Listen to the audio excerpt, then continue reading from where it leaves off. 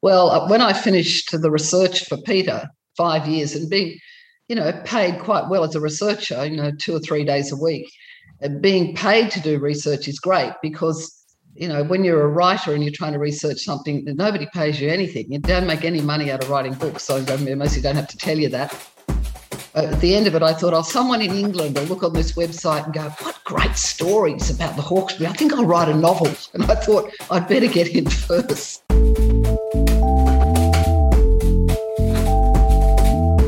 Welcome to the Festival of Urbanism's Book Club podcast. You're on City Road and I'm Fenella Kernebone. I'm the head of programming for Sydney Ideas at the University of Sydney, and it's great to have your company. Today, Preston Peachy is speaking with Julie Jansen all about her book Benevolence. Julie is a novelist and an award-winning poet and a Baru Burundja woman of the Darug Aboriginal Nation. Preston Peachy is a Wiradjuri and a Malyangapa man and a creative living on Bediadjal country. And if you've been listening to this podcast series, you might be interested to know that the drum interludes you hear in the middle of each episode were played by Preston. In the conversation today, Julie talks about how she interweaves her detailed historical research with fictionalised events and characters that shatter European stereotypes about Aboriginal peoples. Julie gives voice to the Aboriginal experience of the colonial invasion and early settlement of Sydney. Told through the fictional characterisation of Darug woman Murugan, Benevolence is a compelling story of first contact. Born around 1813, Murugan is part of the earliest Darug generations to experience the impact of British colonisation. It was a time of cataclysmic change and violence, but also a time of remarkable survival and resistance. At an early age, Murugan is given over to the Parramatta Native School by her Darug father.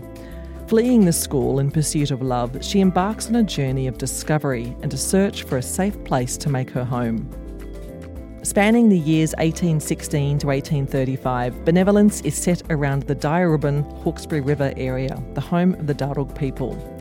It's a fascinating discussion that's told from an Aboriginal point of view, and it's a must-read, now available on audiobook and soon to be released outside Australia by HarperCollins. And now over to Preston, speaking with Julie via Zoom.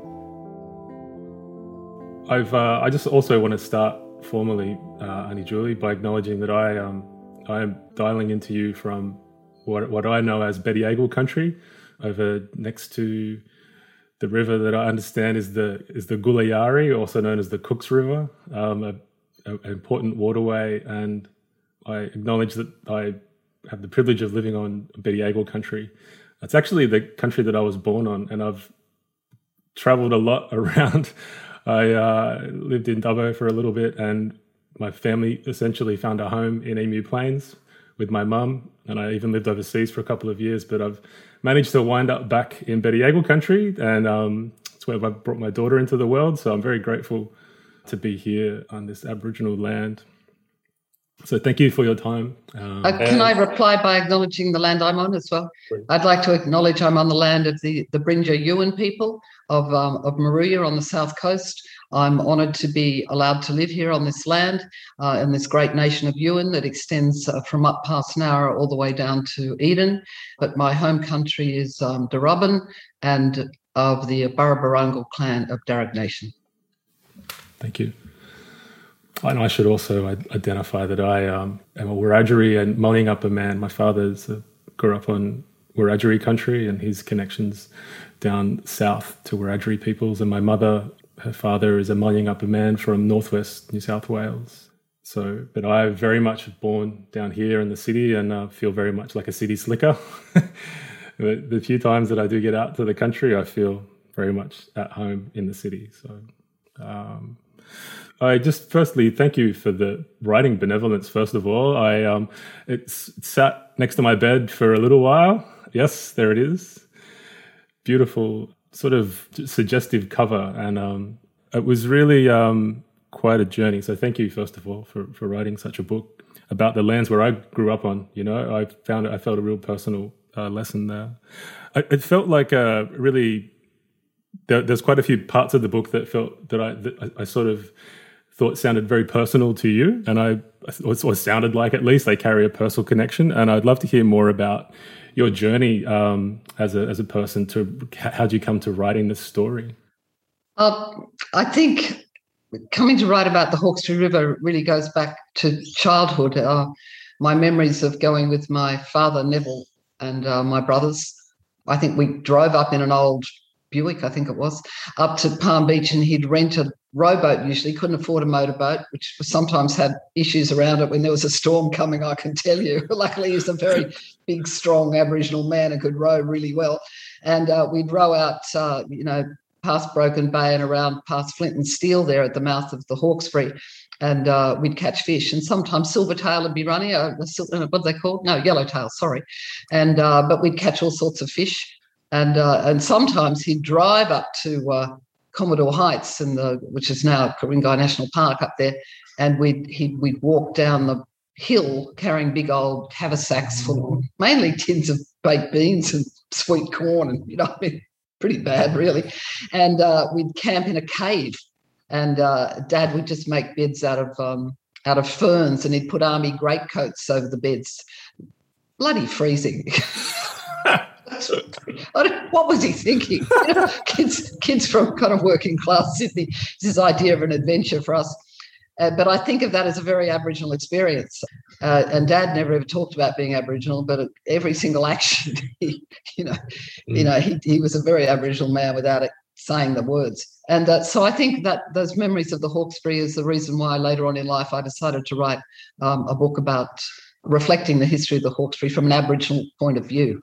Yeah, wow, that's really incredible. And I remember reading it, and there were a few scenes in the book where I really felt, and maybe it's because I've spent a lot of time, working and just sort of enjoying living on these lands. And there was a few scenarios like down at Waran, and even just like when they're watching the shore, are the ships getting loaded, I think? Yeah. And but also like really, I think the first time it really struck me was in the bush. Mary, or is it Morrigan? Am I saying? Morrigan, yeah, Morrigan. Thank you. And when she first goes back to the bush after being in the institute or the school, and sort of finding her place amongst the Aboriginal people, that felt really vivid to me, and it was interesting to sort of hear through her lens, like navigate finding her place. I'd love to hear more about how you sort of crafted that part of the story. Well, I think place, when you're writing a historical novel, because you're dealing with true history, and it's like a real juggling act to try and create a fictional story, but that reads true. And in my case, writing an Aboriginal story, it's really, really important that it's accurate as far as I can gather, and that it honours the ancestors in a very deep way. And because I lived up on the Northern Beaches for quite a while, I was very familiar with Palm Beach and the story of Palm Beach. A man called Bowen Bungaree lived on Palm Beach. And Bowen Bungaree is a very famous Aboriginal person. He's the son of Chief Bungaree. And I'm actually related to that family through marriage on my great aunt. She was married to, my great uncle wasn't a descendant from Bungaree, but my great aunt was. And the story of Bowen Bungaree living on that beach and being a black tracker and having a big boat to go fishing with and having a gun, and he actually defended the early settlers up there. And that would have been in the year about 1840. And he was eventually killed by bushrangers in Newport.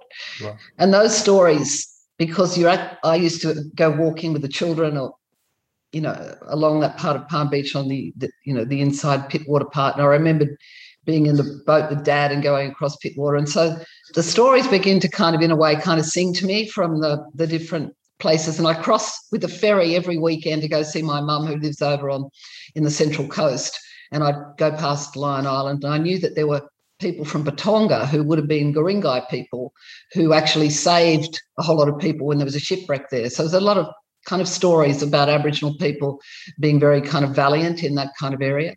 And my dad, when we'd row down the Hawkesbury River, he'd look up at the the caves, and he'd say, "Oh, the Aboriginal people here hung out, stood out against the white man much longer than anyone else in the Sydney area." And he'd kind of puff up his chest, And so, us kids would look up and go, "Oh, imagine that we saw kind of Aboriginal warriors standing up there in the caves with their spears." So place and historical research are really important to me and to other historical novelists. And when you mention Moraine, down Woolloomooloo area, that part of Sydney was an important meeting place for Aboriginal people. Gadigal men used to perform corroborees for money on where the domain is. And the Gadigal people are very proud of that kind of history of them, of still living in Sydney and having camps around Woolloomooloo right up until the 1920s, and you've got the long-time habitation of people in La Perouse who are still the same original people who were there to kind of tell Captain Cook to go back home. And you've got those descendants, the Timbry family, etc., still living in La Perouse today. So those long threads of history, I think it's very important to honour those. Yeah, and also just that story about where she's meeting other Aboriginal people who she is figuring out her sort of cultural and sort of social connection to, because she spent so much time growing up Waibala way, Whitefella way. Yeah. And then when she goes back and meets, and there's this sort of mutual uncertainty between her and them, but also like it's great the way that it's kind of a little bit, there's a bit of tension there, but it's all fine and it's all, everything pans out obviously well. But I thought that was a really nice part too, that the sort of cultural protocols that are being followed. They're often quite difficult parts to write about a novel.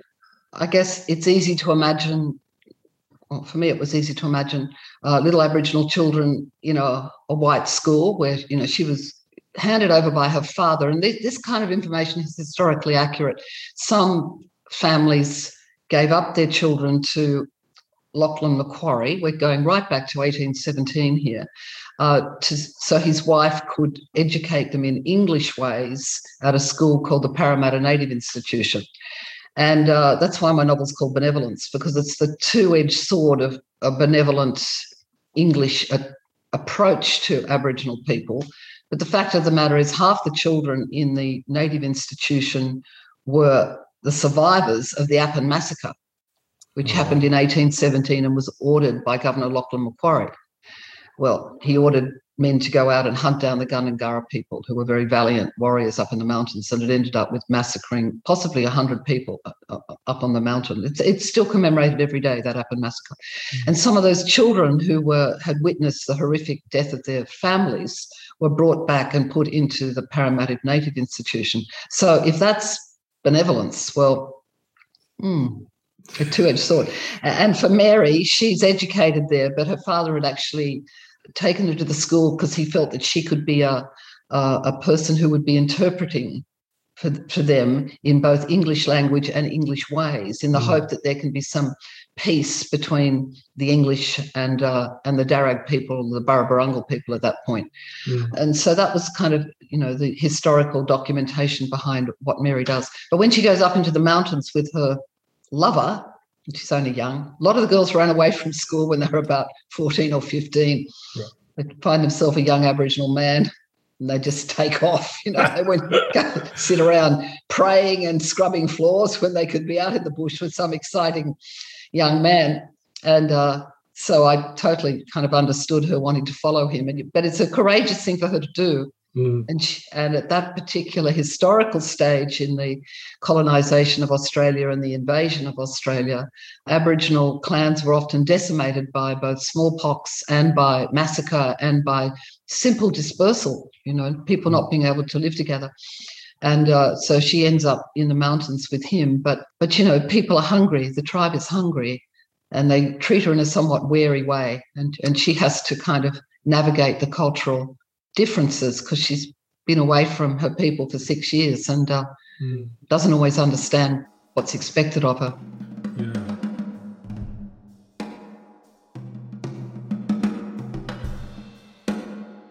Hello, Fenella Kernebone again.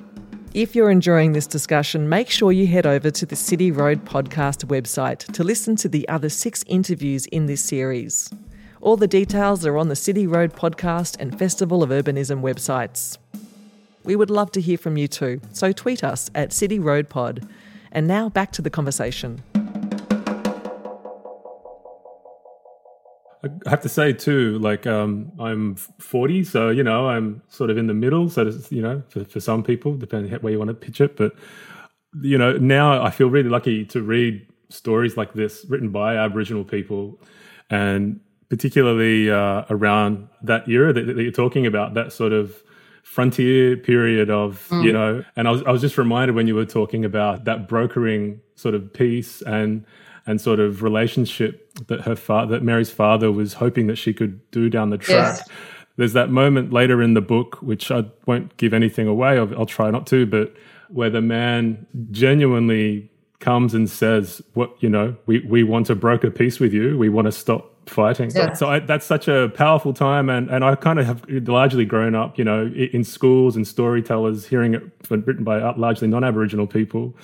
The thing that I really enjoyed about the book is the sense of hope that I got from it, and that, sometimes when you're reading a story or hearing a story, you're sort of teetering on that sort of, you're sort of hoping that it doesn't just go really tragic and sad and heavy. And I thought that, how was that something consciously that you thought you sort of knew where you wanted the book to go to, or was it, I don't know. I'd love to hear you talk about that balance between tragedy. Well, some writers would refer, there's two different sorts of writers, people say, people who are plotters and people who are seated their pantsers, so that I'm a bit of both. The older I'm getting, I'm more a plotter, because you waste a lot of time if you're doing it by the seat of your pants. But in some ways, you've got to let a novel kind of take off in strange directions, and it doesn't always go the way you're intending.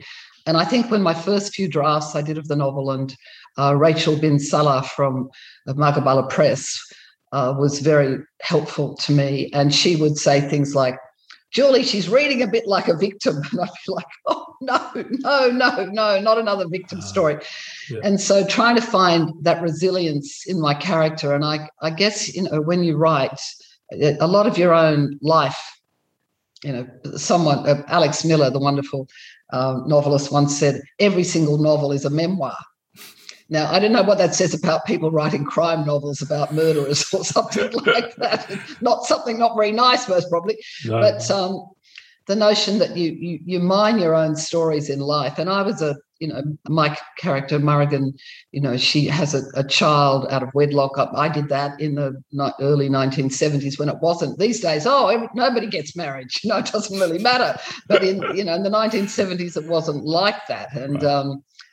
In the early 1970s. And so that was something that I totally associated with a woman alone with a child, and especially on the road. I was homeless with my child at one stage. And so I really identified with, Mary's desperation. I never abandoned mine, though. Anyway, I won't say any more of that story. There's a moment in the novel which I think University of Sydney architecture faculty will find very interesting, where she goes to live at a place called Gentleman's Holt. Mm. Now, Gentleman's Holt is now, I think, part of the national park, and you can go take your boat up there and on the Hawkesbury, and you can stop there. It's called Gentleman's Holt. It's called Gentleman's Holt because Captain Phillip went with his boat up there, and at one stage he put up his hand and said, "Gentlemen, halt," and that's where they stopped for the night. I love that. You've lost the Aboriginal name of the place, but you've got, Gentleman Holt. Wow. Anyway, it was a beautiful old stone house half built by convicts back in the early 1800s. And Colin James, a well-known lecturer at the University of Sydney Architecture Department, extraordinary visionary man, he owned that house, and he would take students up there to spend time. And I lived up there for about 3 months. I was at University of New South Wales, but I had friends at Uni of Sydney in the architecture faculty.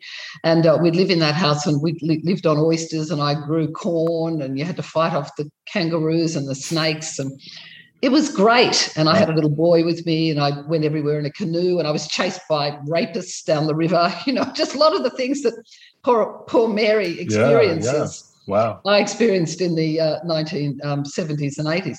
So, so you can take real life, and then you can feed it into your characters, and that way it becomes quite vivid because you're actually speaking from an intense personal experience. But never a victim, not in my life anyway. You have to survive and triumph, and that's what I hope she does. Yeah, I was really inspired. I really felt that Mary is a powerful, strong woman. So I think that came through very strong.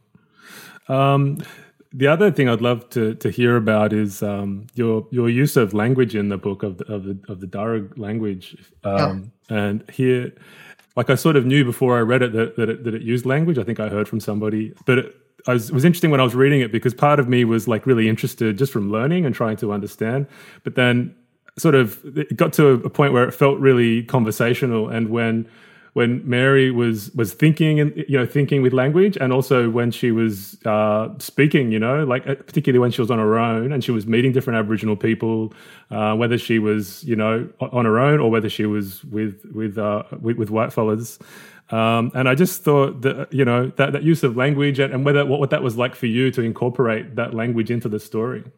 Really hard. I'm inspired by people like the Noongar historical novelist Kim Scott, and and you've got Tony Birch and Anita Heiss and various very prominent, well-known Aboriginal writers who've attempted this and with varying degrees of success, but I think all of them quite successfully. It's quite hard because the Darug language is not really a spoken language anymore. I think the last fluent Darug speaker passed away, in about 1900.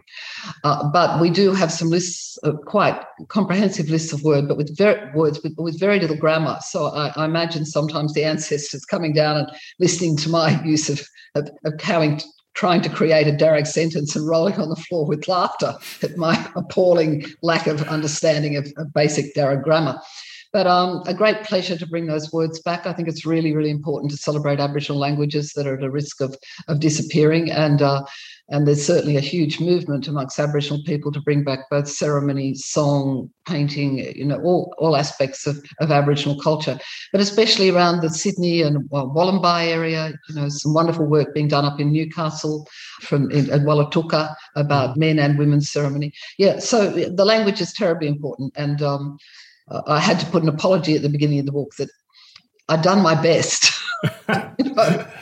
Yeah, no, I really felt like the way that it would switch between, and it was kind of like pidgin, like it was that sort of fusion of the two. And not that I'm a linguist, so I'm probably speaking out of turn, but I think that was the other part of it that I really enjoyed. But again, thank you very much for your time, Julie. And I really enjoyed reading about the book. Like I said, it was great to paint a really vivid picture of that period of time. And just there were those moments in history that I've read about or heard about, whether in books or documentaries and things. Is there anything else you wanted to share? I just say that it's available as an audio book now too. It's online, you just go to Booktopia or something, you can get it as an audio book, and it's beautifully read. And the language, I had to record my pronunciation of the language. Luckily, I've spent some time in Arnhem Land. I have a familiarity with Jumperpoinu language and I hope a bit of an idea of how that particular Darug language had to be spoken. But the audio book is beautiful, and the book Benevolence is going to be published by HarperCollins next year in United States and UK. Oh, fantastic. Yeah.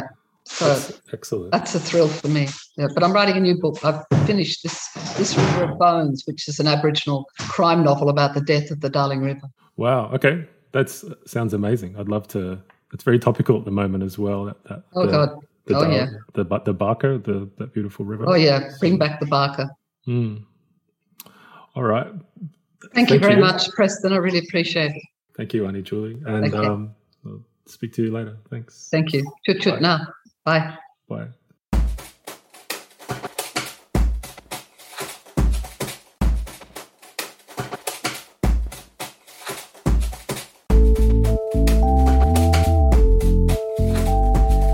Thanks for listening to the Festival of Urbanism's Book Club podcast on City Road. My name's Fenella Kernebone, Head of Programming for Sydney Ideas at the University of Sydney, the Public Talks program.